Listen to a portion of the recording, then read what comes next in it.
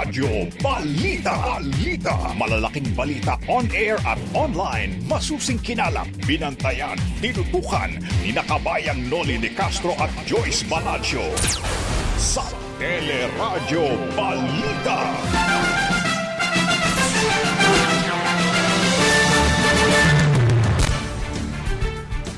Halos may 100,000 Chinese national sa bansa na karamihan ay mga POGO workers na bakunahan na laban sa COVID-19 ay sa Chinese-Filipino Community Civic Leader na si Teresita Angsi. Pagdinig ng Senado sa issue ng bakuna tuloy sa darating na Lunes. PSG Commander Jesus Durante pinagbawalan po ng Pangulo na dumalos sa mga pagdinig. Dagdag kontribusyon sa PhilHealth pinahihinto ni Pangulong Duterte. Utang ng PhilHealth sa Philippine Red Cross umabot na sa halos 1 bilyong piso. 3 senior citizens patay sa nasunog nilang bahay sa Davao City.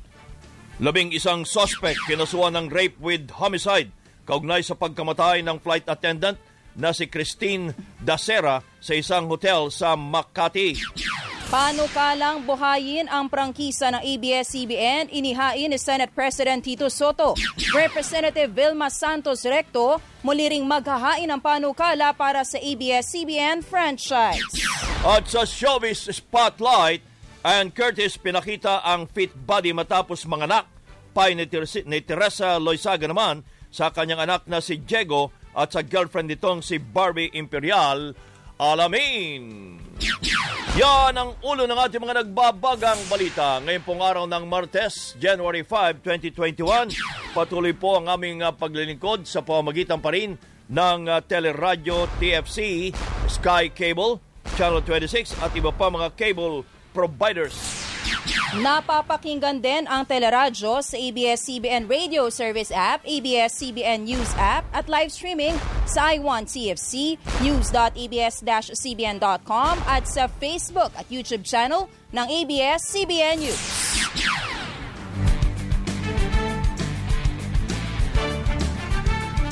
At kasama po natin ngayong umaga, siyempre pa, araw-araw. Ako po si Joyce Balancio. Ako naman po ang inyong kabayan si Noli de Castro. Kami po maghatid sa inyo ng ating mga nagbabagang balita. Maliban po sa mga miyembro ng Presidential Security Group na bakunahan na rin laban sa COVID-19 ang mahigit sa 100,000 Chinese POGO workers sa ating bansa. Ito ang binunyag naman ni Teresita Angsi sa isang forum kahapon. Siguro starting November, marami ng mga Chinese nationals ang nagpapabakuna. 100,000 na nabakunahan, only 1 became positive. So nag-complain, lumabas yung news, maraming nakaalam. Tiniyak naman ng Department of Health na iimbestigahan ang pagbabakuna sa mga POGO workers kahit wala pang rehistradong COVID vaccine sa bansa. Kasama po ito sa investigasyon na isasagawa ng ating mga regulatory agencies, again, FDA, ang NBI, at ang Bureau of Customs, no? Para matugunan lahat itong mga aspeto na pumapalibot dito sa usapin ng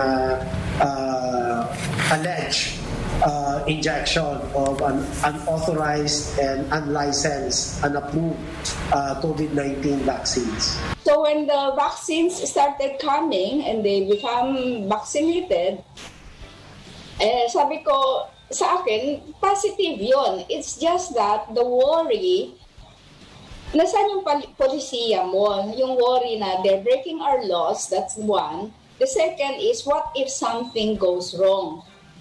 Who are the people administering it? Baliwala naman sa Malacanang kung may mga nabakuna ang mga taga-POGO workers sa Pilipinas. Wala po akong impormasyon. Kung totoo man, edi mabuti. 100,000 less possible carriers of the COVID-19 vaccine. Si Presidential Spokesperson Harry Roque. Samantala, tuloy ang pagdinig ng Senado sa January 11, araw po ng Lunes, kaugnay ng vaccination program ng pamahalaan laban sa COVID-19. Ayon kay Senate President Tito Soto, sentro ng pagdinig ang issue kung bakit wala pa ring bakuna sa Pilipinas. Aalamin din kung kailan darating ang bakuna pati na ang sistema ng pamamahagi at pag-iimbak nito. Hindi naman tiyak ni Senator Soto kung tatalakayin sa pagdinig ang hindi otorisadong pagbabakuna sa Presidential Security Group, pero posible naman anya itong pag-usapan sa mga susunod na pagdinig kung kinakailangan. Nauna nang sinabi ni Senator Richard Gordon na dapat may managot sa pagpupuslit ng bakuna at pagtuturok nito sa PSG. Nagbabala rin si Gordon na posibleng pagmultahin o kaya'y iban sa Pilipinas ang Sinopharm kung may kinalaman ito sa hindi otorisadong pagbabakuna. Siyempre hindi maganda na nagbabiolate sila ng batas at kung gano'n na mangyayari, ikaw, ako, pwede na ako magpalusot, makawag ko doon sa ibang lugar, sa China. Padala nyo ako rito. Dinadaan nyo sa bilis, pero ang nangyayari, dinadala natin sa Karimlan yung mga tao natin sa PSG at kung sino man ang ineleksyon ng ba. Nauna na rin pong inatasan ang National Bureau of Investigation na imbestigahan kung papaano naipuslit ang bakuna sa bansa. Hindi lang ito nakafocus doon sa PSG incident, no? We will also look into some incidents where there may have already been earlier importation of these vaccines at in-administer na ito. Yan po si NBI Deputy Director Attorney Ferdinand Lavin. Nagbabala naman si Pangulong Rodrigo Duterte sa Kongreso na huwag pakialaman ang Presidential Security Group kaugnay sa isyu ng hindi otorisadong pagbabakuna laban sa COVID-19. Sa kanyang public address kagabi, dinipensa ng Pangulo ang pagbabakuna sa PSG at sinabihan ang mga mambabatas, ang mga congressman at senador na huwag silang persahing magsalita para hindi magkagulo. Sinabi rin ng Pangulo na posibleng hindi niya payagan ng PSG na tumistigo sa Kongreso. Pero kung ipatatawag man, sinabihan ng Pangulo ang PSG na manahimik lang at huwag sumagot sa mga tanong. I will ask them to shut up and not to answer any question.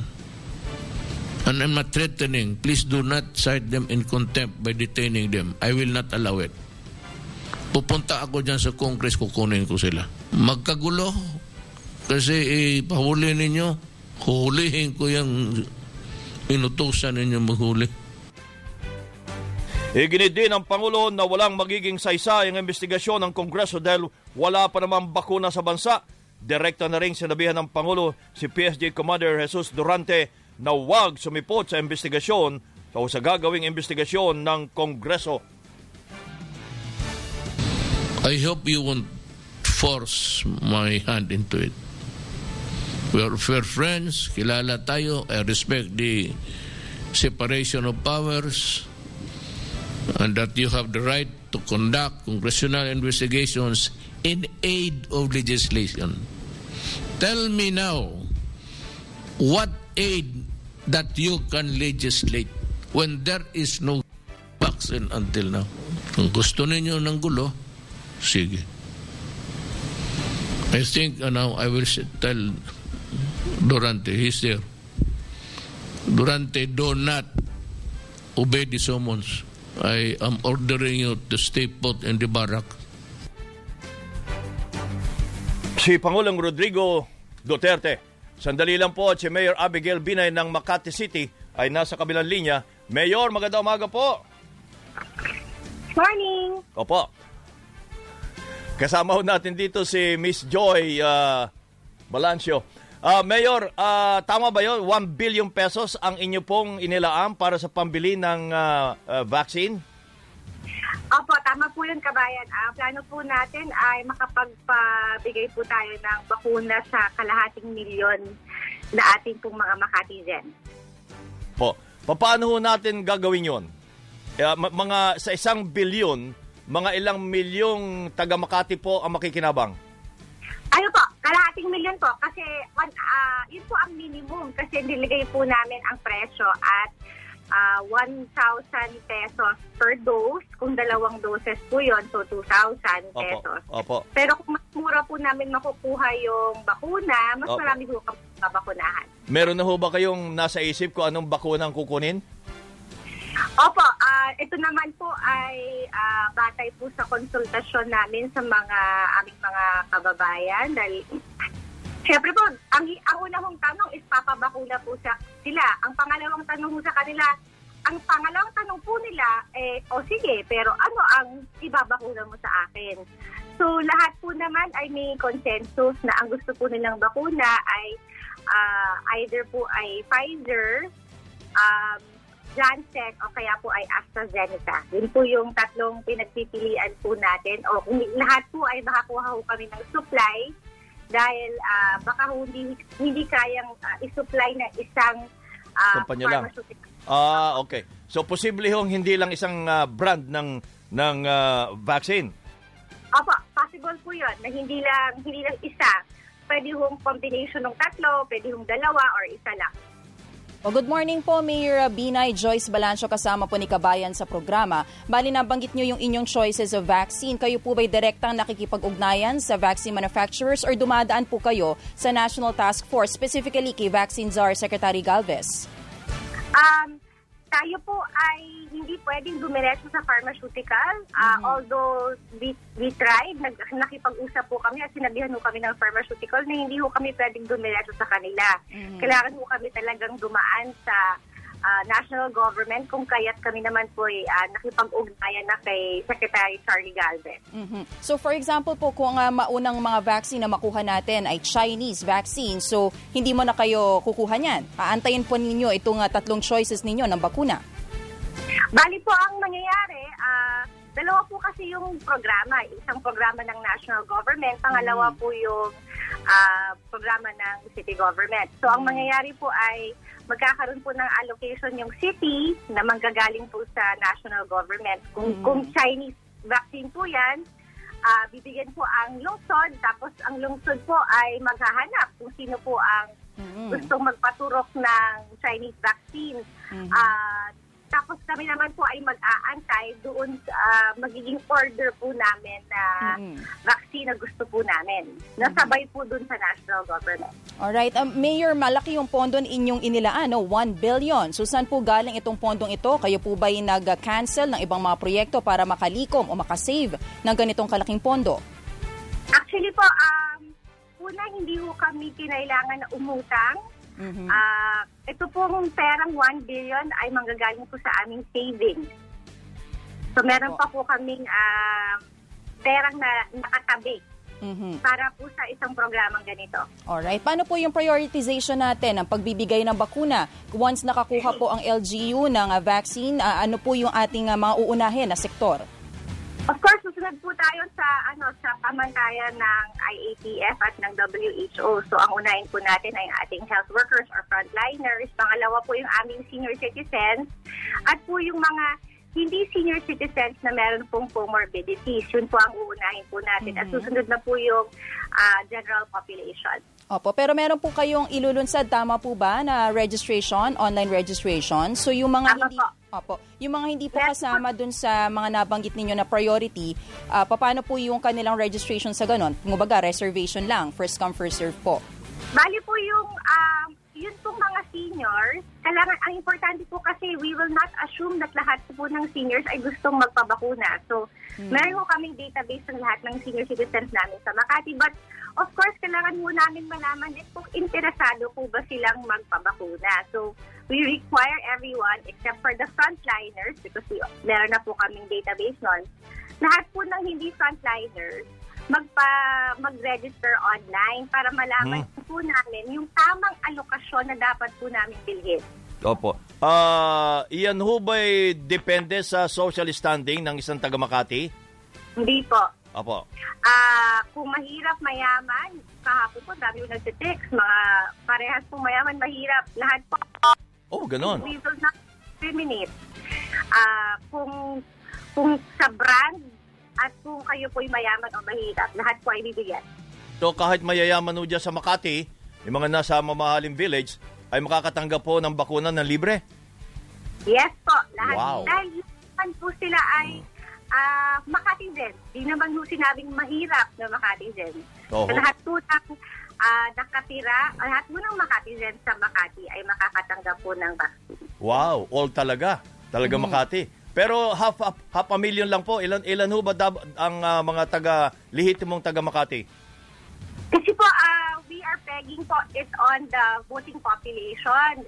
Ang population po namin ay 452,000 as of 2019. At tatandaan po natin, ang bakuna ay hindi po pwede sa kabataan or yun pong mga below consenting age. So, ang target po talaga namin ay 18 pataas lamang. 18 pataas. Ngayon ho ba, ilan ang kaso ng COVID-19 dyan sa Makati? Naku, active cases po namin, medyo bumaba po dahil nagsara yung laboratory during the holidays. If I'm not mistaken, mga 300 ho atang active case namin. 300? Opo, ganun po, 300. Mayor, bali last na lang po for me, kailan natin inaasahan itong launching ng online registration po para sa mga Makatizen? Ang plano po namin ay hopefully ma-test run na namin po ito by this week. Na ma-launch po namin to by next week. So hopefully malaman na po namin ilan pa talaga yung kailangan namin bilhin na bakuna. So yung 500,000, pwede pa madagdagan, no? Na mababakunahan? Actually, meron. Sa kami pera pa rin naman kami kabayan. May sobra pa. Okay. Kung kailangan pong mag-allocate ng additional po doon sa 1B, we can still add more money. Wow. Maraming salamat po, Mayor. Good morning. Happy New Year. Good morning. Happy New Year po. Sana all ang mayor mga ganyan, ano? Lahat ng mayor ganun.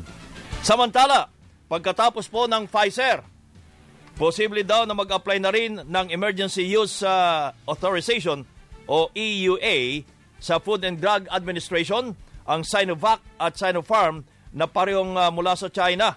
Ito ay kay Philippine Ambassador to China, Chito Santa Romana. Posible ngayong linggo na mag-apply ang dalawang manufacturers. Their plan right now, according to them, is that they hope to file in the next few days. Sometime this week, they will file their EUA application with FDA in the Philippines. Nano nang sinabi ni DOST Secretary Fortunato de la Peña na noong Oktubre, nag-back out sa clinical trials ang Sinopharm. Walang binigay na rason si de la Peña pero lumabas ang mga aligasyon na inupuan ng ating pamahalaan ng mga dokumento ng Sinopharm, bagay na itinanggi naman ng Department of Health. Sa panayam din ng teleradyo, sinabi ni de la Peña na gusto rin ng Sinopharm na pamahalaan o Pilipinas ang gumastos sa clinical trial o kaya kilalanin na lamang ng Pilipinas ang nakuhang authorization ng Sinopharm mula sa China. Pero ayon sa DOST, ang clinical trials sa ilalim ng Solidarity Trials ng WHO lamang ang popondohan ng ating bansa.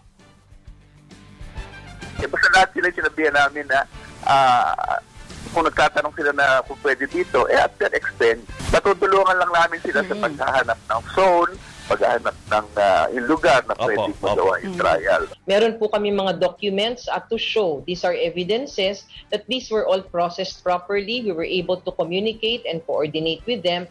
Unfortunately, no response were provided to us after those communications para iklaro po kung paano po yung magiging proseso. At sa pinakauling balita po, sinabi ng Sinopharm na 79% na ang kanilang efficacy rate sa bakuna. Mariing itinanggi ni Pangulong Rodrigo Duterte na pinagtatakpan niya ang pagpupuslit ng bakunang ginamit ng mga miyembro ng Presidential Security Group. Git nga po ng Pangulo, hindi niya alam ang buong detalye ng pagbabakuna dahil PSG lang ang gumawa ng lahat ng ito. Do not presume na sabi kino-cover up. Wala akong hindi ako maglaro ng ito. If I say that I will allow them, I will allow them. But I did not because they had it on their own. Hayaan mo silang mamatay kung merong masama na epekto yung... I don't care, bahala sila. Buhay nila yun. Sinabi rin ng Pangulo na ngayon lang niya nalaman ang tungkol sa pagbabakuna ng PSG kahit una nang sinabi o inamin ni PSG Commander Jesus Durante na sinabihan na nila ang Pangulo tungkol sa pagpapabakuna bandang Oktubre. Idinagdag pa ng Pangulo na hindi dapat magreklamo ang health workers at iba pang sektor na naunang nabakunahan ang PSG at ilang sundalo. Ang unang bakuna para sa tao, yung tinatrabaho ni General Galvez. Kung totoo man itong sa PSG, hindi ito para sa inyo. Huwag kayong mag-iyaw-iyaw dyan na, o akala ko ba? At even if talagang mauna talaga ang military. Ang military at ang pulis ang mauna. Kasi pag mawalaan tayo ng pulis pati military, out of control ang bayan. Una, kayo sabay sa military. Sabay-sabay kayo.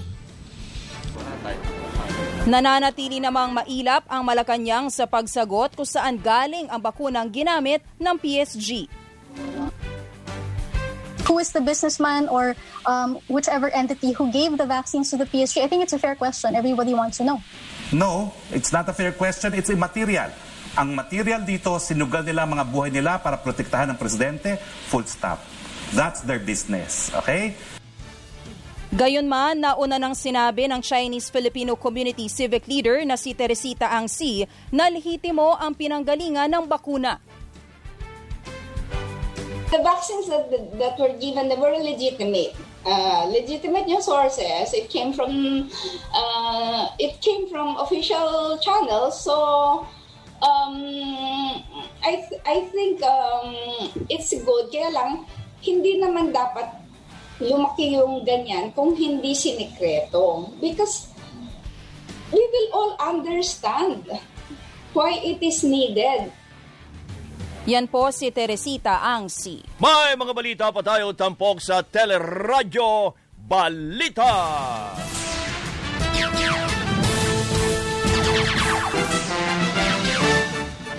Patuloy po ang ating mga nagbabagang balita. Pabor si Pangulong Duterte sa paggamit ng saliva COVID-19 test sa bansa.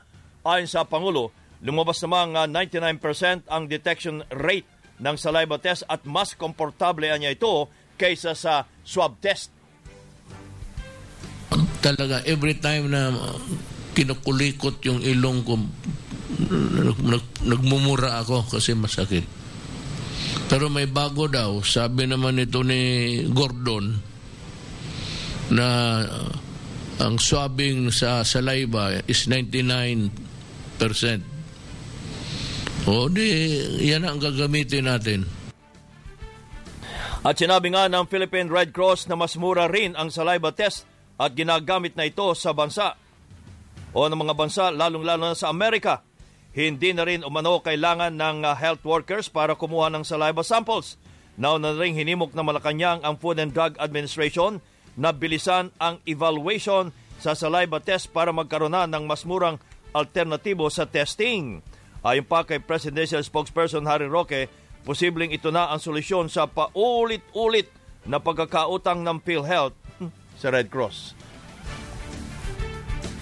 Samantala, posibleng nakapasok na sa Pilipinas ang mas nakakahawang bagong COVID-19 variant na mula sa United Kingdom. Sa panayam ng Teleradyo, sinabi ni Professor Guido David ng Octa Research Group na malaki ang tsansang nasa Pilipinas na ang bagong variant dahil may mga nakauwi na dito mula UK bago pa man magpatupad ng travel restrictions. Sa ngayon ay hinihintay pa po ng Department of Health ang resulta ng gene sequencing ng mga sample mula sa mga nanggaling na mga bansang may kumpirmadong kaso ng bagong variant. It's very likely na andito na rin siya kasi kung may umuwi from UK or not even from UK, parang sa ibang countries na I mean maybe even sa Europe, sa UK kasi 6 out of 10 cases ngayon Grabe. ay bagong variant na. So, ibig sabihin, may 60% chance kung may someone galing from UK. May kung maraming nakauwi na from UK since October. Ibig sabihin, malaki-laking chance na andito na siya. Pero hindi pa natin nasi-sequence kasi kaya hindi pa natin makakonfirm. Hopefully, by Wednesday or Thursday this week, we will get the results already of these passengers that were swabbed. Nakikipag-ugnayan na rin po ang pamahalaan sa World Health Organization para malaman kung aling mga bansa pa ang may bagong COVID variant para maisama ito sa listahan ng mga sakop ng travel restrictions. Samantala, pinag-aaralan na ng pamahalaan ang pagpapatupad ng mas mahigpit na travel restrictions bunsod ng banta ng bagong variant ng naturang virus.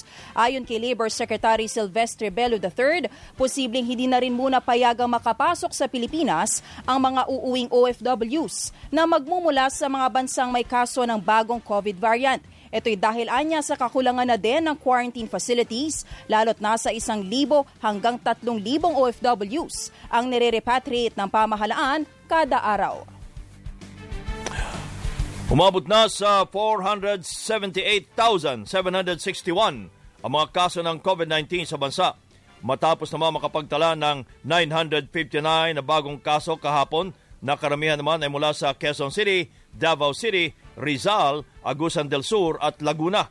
Sa kabuuan, 448,279 ang mga gumaling habang 9,263 ang mga namatay.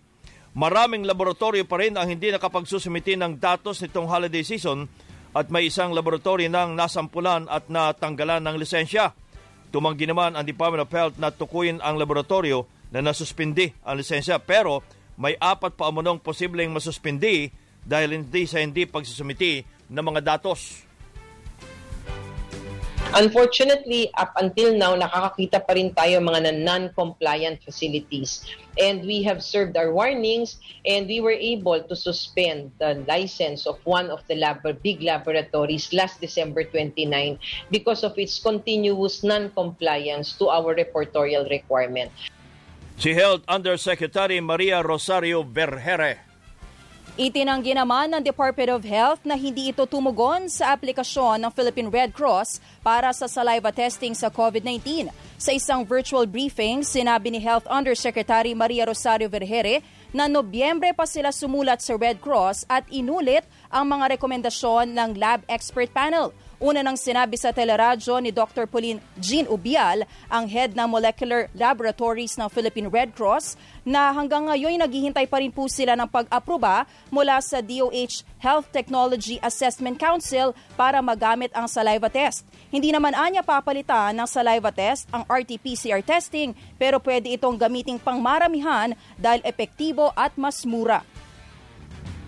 Mga kalahati po ang magiging presyo kung sakasakali. And ito po kasi ay madaling kolektahin. So, yung setting na pinopropose ng US and also the Red Cross with the UP College of Medicine ay yung mga high volume, kagaya ng mga returning students sa eskwelahan, yung mga returning sa factory nila, yung mga returning sa trabaho.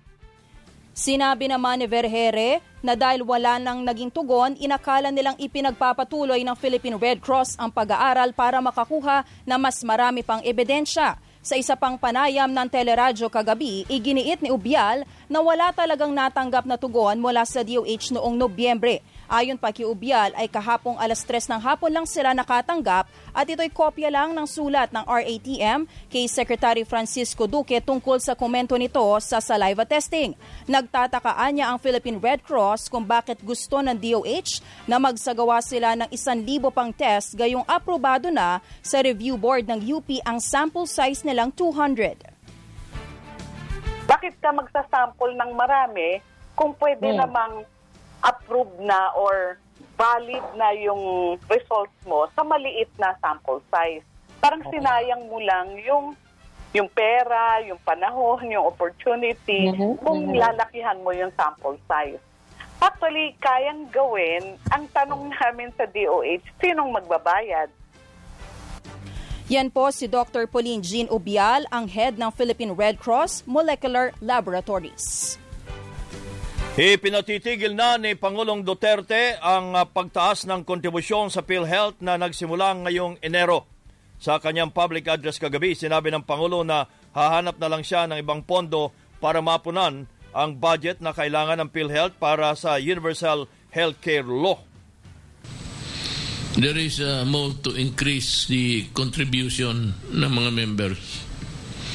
At this time of our life, may I just suggest to the fellow chairman, si Dante Giran, wag muna ngayon. No increase in contributions. I will look for the money to fill it up. Maghanap tayo ng pera. Simula Enero sana, itatas na ng 3.5% ang contribution rate ng mga miyembro mula sa 3%.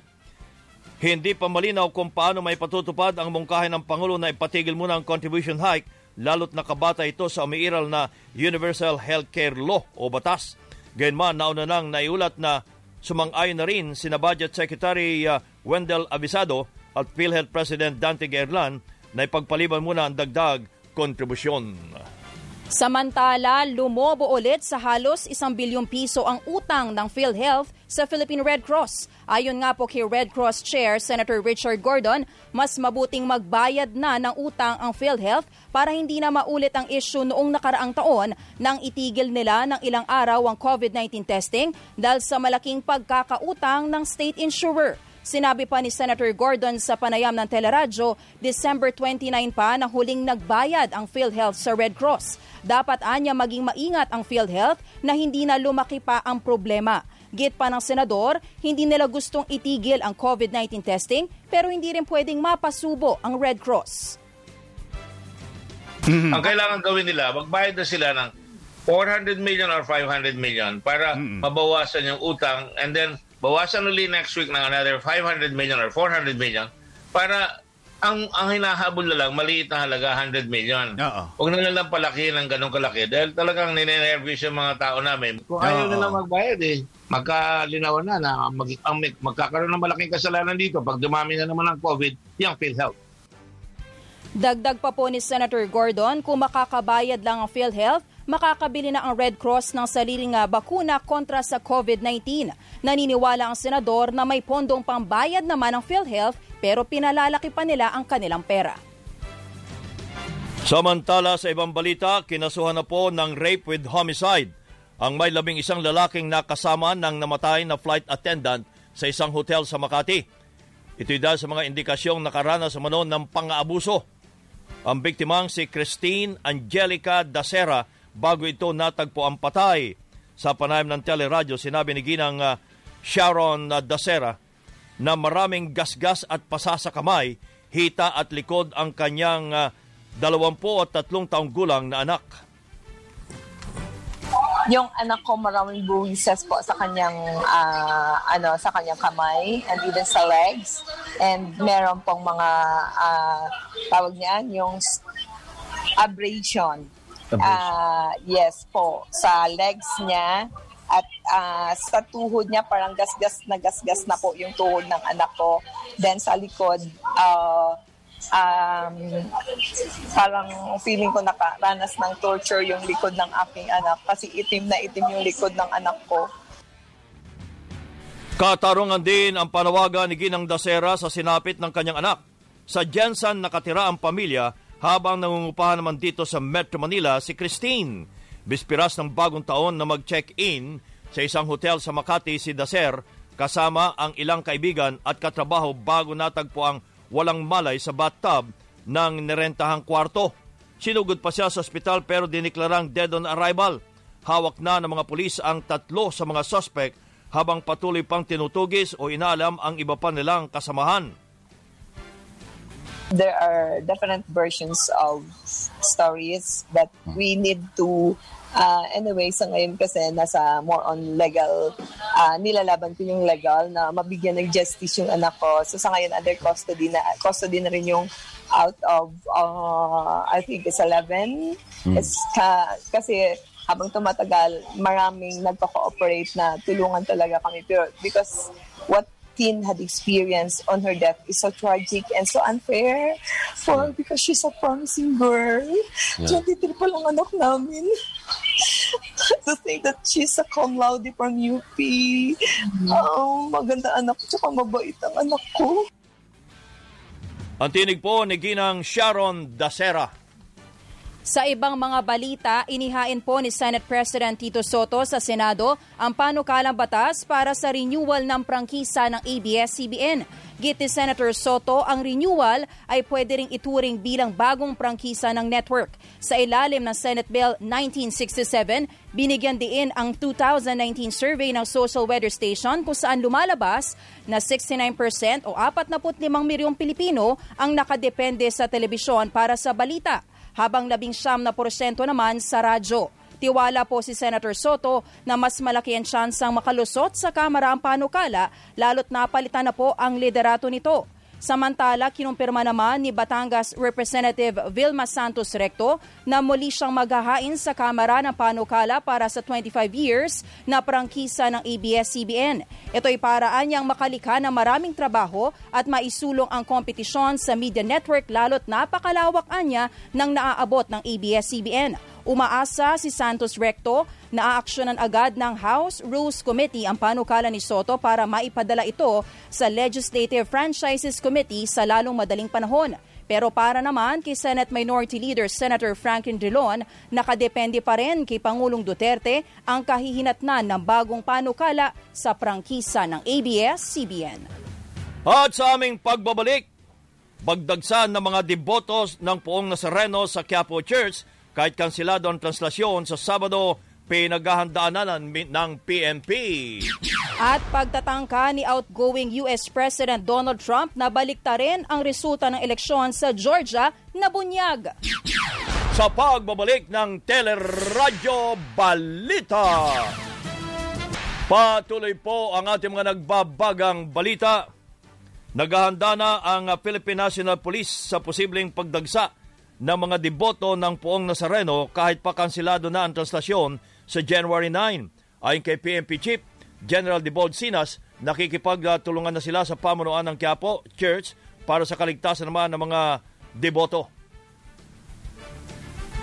Nag-promise na rin po naman yung mga kaparian natin na kung talagang lalala yung situation ay isasara nila yung Quiapo Church just to implement yung mandatory health protocol. Yan po yung commitment nila sa amin at saka sa LGU na nagbahala din kasi kami together with the LGU, yung Manila, na ang commitment nila sa district director ng NPD na pag lumala talaga, ay isasara po nila yung simbahan. Nauna na rin pinaalala ng Malacanang na kahit walang translasyon, dapat ay sumunod pa rin ang Quiapo Church sa panuntunan ng Interagency Task Force na 30% lang ng kapasidad ng simbahan ang gagamitin. Nauna na rin nanawagan sa mga deboto si Manila Mayor Isko Moreno na limitahan ang pagpunta sa Quiapo Church. Ay sa alkalde, kumari ay sa bahay na lamang magdasal muna ang mga deboto para maiwasang malantad sa COVID-19. Pinababalik na ng Energy Regulatory Commission ngayong Enero ang mahigit 1 bilyong pisong sobrang nasingil na Meralco sa mga consumers sa nakalipas na buwan. Dahil dito, tiniyak ng Meralco na handa silang i-refund sa customers ngayong darating na January bill ang sobrang nasingil. Pero ngayong buwan din pala nila sisimulang singilin ang mga nagdaang kulang na koleksyon. Ibig sabihin magsasabay po ang lagpas 1 bilyong pisong overcorrection at ang mahigit 2 billion pesos na undercollection ng Meralco ngayong darating na buwan. Ang naging policy is kung ito ay refund, madalian ipaparefund. Kung ito naman ay collection, maaari namin palawikin yung pagkolekta para ang impact sa consumer ay hindi naman ganoon kalaki. Yan po si Commissioner Rexy Baldo-Digal ng ERC. Samantala, kahit naman may mga naiwang bayarin, noong nakaraang taon ay wala pa rin pong pinuputulan ng kuryente ang Meralco. Ayon nga po sa Meralco, ito'y upang makagaan pa rin sa pasanin ng mga consumer dulot ng kinakaharap na pandemya. Madami dito sa mga customers nito nakikipag-usap naman sa amin at kami hindi naman namin prioridad Alvin yung disconnection. We are here to assist at kausapin lang kami para makahanap tayo ng middle ground at ng solusyon. Yan po si Meralco spokesperson Joe Zaldariaga. Hingi pa rin tayo ng mga karagdagang impormasyon kay Mrs. Teresita Angsi, Chinese-Filipino Community Civic Leader. Kaugnay po dito sa vaccine. Magandang umaga po, Miss Tese Angsi. Magandang umaga naman sa inyo, Kanoli and Opo, Joy. kasama si Joy, opo. Sino ho ang nag-import nung naturang mga vaccine na yun? Sinabi ko naman kasi doon sa forum Opo. na hindi yata siniri Melo ako na wala naman po ako alam tungkol doon sa mga importations. And the news that I gave was yung sa social media, nung out of the 98,000 na nakunahan, may isang nag-complain na he was reinfected. Yun. Yan tayo nag-positive. Nag-positive ulit siya. Okay. Kaya at the time, sabi ko nga, mabuti naman, at least 1 out of 98,000. That means that's a very good one. Okay. And they are now protected kasi marami na akong naririnig yung community, mga cluster nila, may infected. Noon, before yung at the peak, marami sa mga cluster nila. Kaya narinig naman ninyo maraming mga Chinese clinics na nare-raid, treating them, complete with dextrose and everything. Opo. Kaya sabi ko nga, bakit nire-rate natin? They're doing service to their own nationals. Kaya gana natin. At least it's less burden to the Philippines. And kung hindi, they will go out untreated. Tapos tayo rin ang mahahawa sa kanila. Yun yung gist nung interview kahapon. Doon sa forum kahapon. Pero syempre, iba-iba naman yung mga news na kumalat. So you agree sa sinasabi din po ng Malacanang na mas okay ngayon dahil hindi sila magkakalat ng virus kung sila ay nabakunahan na. Yeah, it is still unlawful, Yes. Kaya nga even the Chinese embassy came out with a statement. Natanggap yung statement January 1. Okay. Came out with a statement telling their own Chinese nationals in the Philippines na illegal yung mga ginagawang black market na pagba-vaccinate. That nothing has been approved here in the Philippines and China itself has not approved sale of vaccines to the Philippines. Opo. So very clear yung statement na yun, asking them to be careful and asking them also na huwag silang, baka maloko lamang sila. Yun yung fear ko kaya noon pa yung October, November, lumalabas na yung mga vaccination na yan. And that is why I also alerted some doctors that I know sa DOH na nakakatakot na baka unscrupulous black marketeers yung nagbabakuna and something happens, it destroys all our confidence in the China vaccines especially.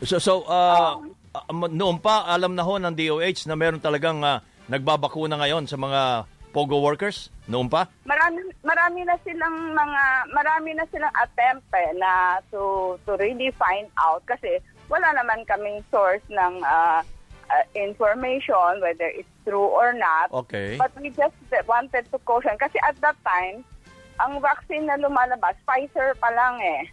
So sabi ko, how do they keep the cold chain intact kung Pfizer yan, minus 70 degrees? Opo. Then later on, we found out na July pala, approved na for emergency use yung vaccine and those were what were being administered. Pero lahat yan all in social media. Okay. And our caution, kasi ako, I agree with Secretary Harry Roque na buti nga protected sila kasi we don't have any control as far as they're concerned. Hindi naman natin sila nakakasalamuha, hindi rin natin alam kung saan sila. Pero marami kami naririnig na infected. So sabi ko nga, mabuti naman at may source sila, they are resourceful, ingat lang na hindi peke yung vaccine and that it doesn't create more harm. And it is still also unlawful. Opo. That's why ang gusto kong mangyari, kaya ako nagpa-interview, is for the government to review its emergency policy on things like this. Like the Chinese herbs na very useful, approved by Singapore, approved by Korea, approved by Japan. November na natin in-approve dito. Before November, raid tayo ng raid, ino-confiscate yung mga herbal medicine na yan. Sabi ko, kung nakakatulong sa mga Chinese nationals yan, why are you confiscating them? Pero di ba dapat itong dumaan pa rin kung anong batas natin? And even the Chinese Embassy nagpaalala sa kanilang mga citizen na sundin kung ano ang batas sa Pilipinas. Yes, that's why my emphasis is it's still unlawful. That's why the government has to review. Sa mga panahong ito, i-review ninyo yung polisiya niyo at siguro, yun na nga, approved na ng Singapore, Japan, and Korea, bakit hindi natin i-approve na rin o i-fast track yung approval para magagamit since it helps. We approve tawa-tawa, we approve ang palaya, we approve yung serpentina, lagundi. BCO. Hindi ba? And BCO especially. So, isa lang yan sa mga ginagamit. I-review natin yung policy natin during emergencies like that. And fast track. Siyempre, ang FDA ngayon siguro talagang panahon ngayon, one of the policies, increase the number of scientists that they have. They are all very good, but they're overworked.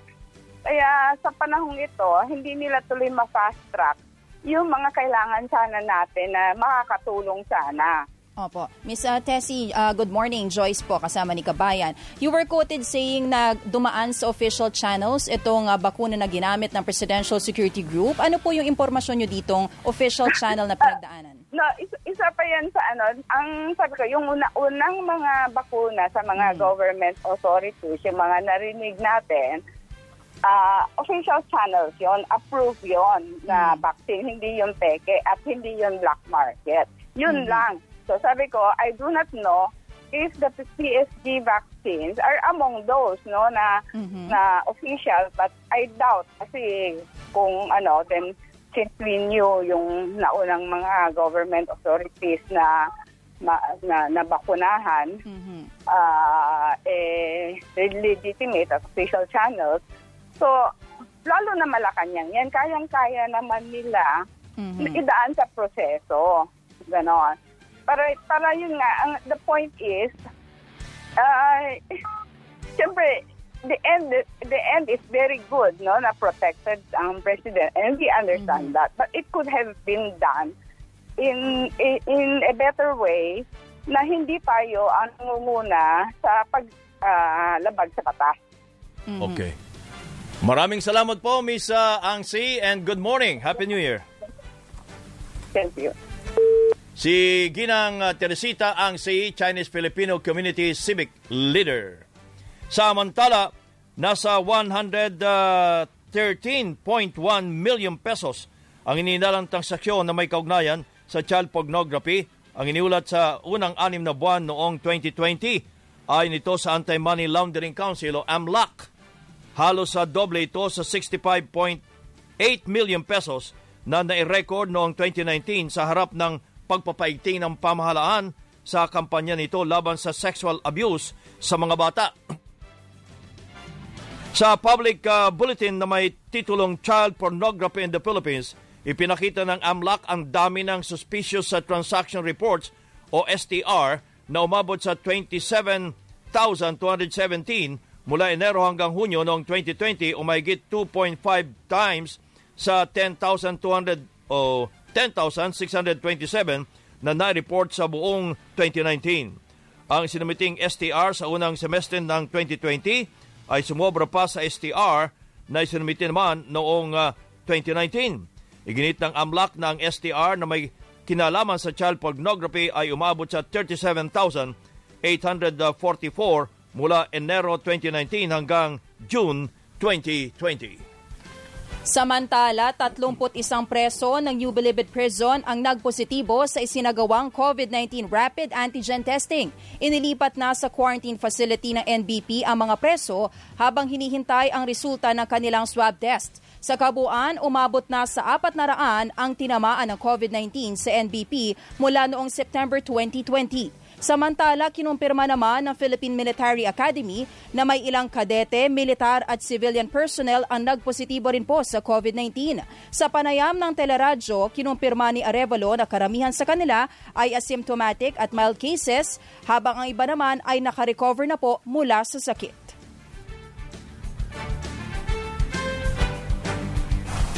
May mga balita pa tampok sa teleradyo Balita.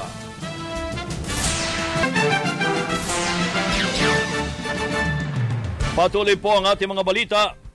Tinitingnan na ang anggulong crime of passion sa pagitan ng namatay na pasahero at konduktora sa nasunog na bus sa Commonwealth Avenue sa Quezon City. Ayon sa mga otoridad, iniimbestigahan nila ang posibilidad na matagal nang magkakilala ang namatay na biktimang si Ameline Sembana, ang konduktora, at isang lalaking pasahero. Matatandang sinabuyan ng kemikal sa Sembrana at sinilaban ang suspect matapos niya itong makaalitan sa loob ng bus. Parehong namatay ang dalawa habang 5 iba pa ang nasugatan sa naturang insidente. Dito po kasi kung titingnan natin, mas intention niya po na patayin yung babae. Naging secondary lang po yung damages to property. Kung hahabulin naman po nila ito, yun nga din po, yung gumawa din po nung karumal-dumal na pangyayari is namatay din po. I-Fire Senior Inspector Carl Rojales, ang chief PIO ng Bureau of Fire sa Quezon City.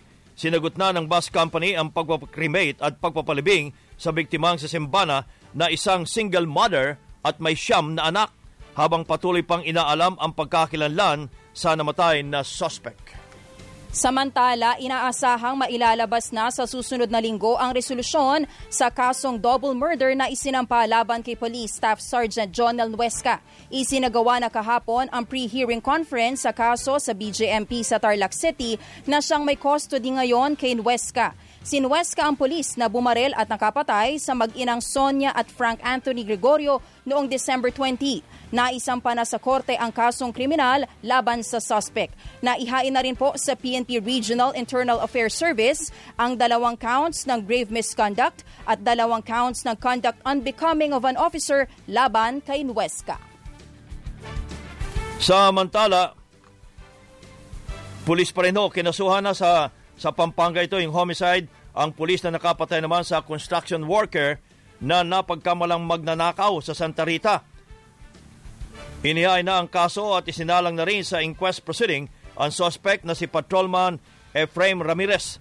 Napatay ni Ramirez si Federico Pineda na saktong napadaan sa lugar at kapareho ng damit ng suspect sa nakawan sa isang internet shop. Nahuli na rin ang totoong suspect sa pagnanakaw at nabawi na ang tinangay na pera.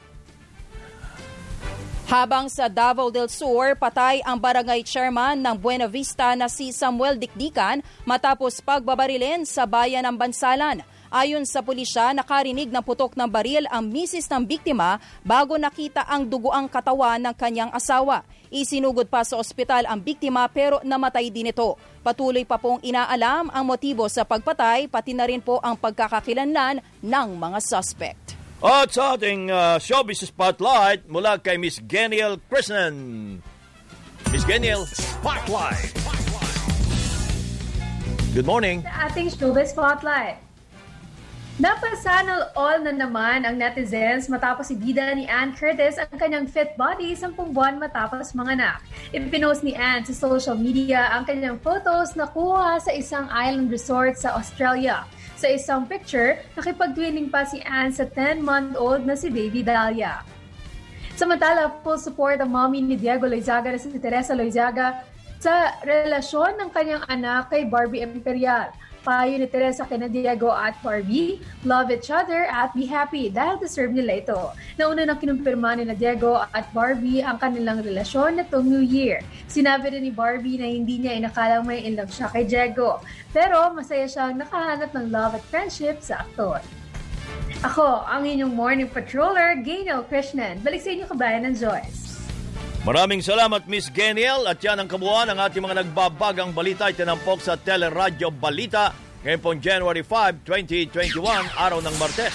Ako po si Joyce Balancho. Ako naman po ang inyong kabayan, si Nolly De Castro. Kami po ay nagpapasalamat. Nag-iwan muna ng isang magandang umaga, bayan!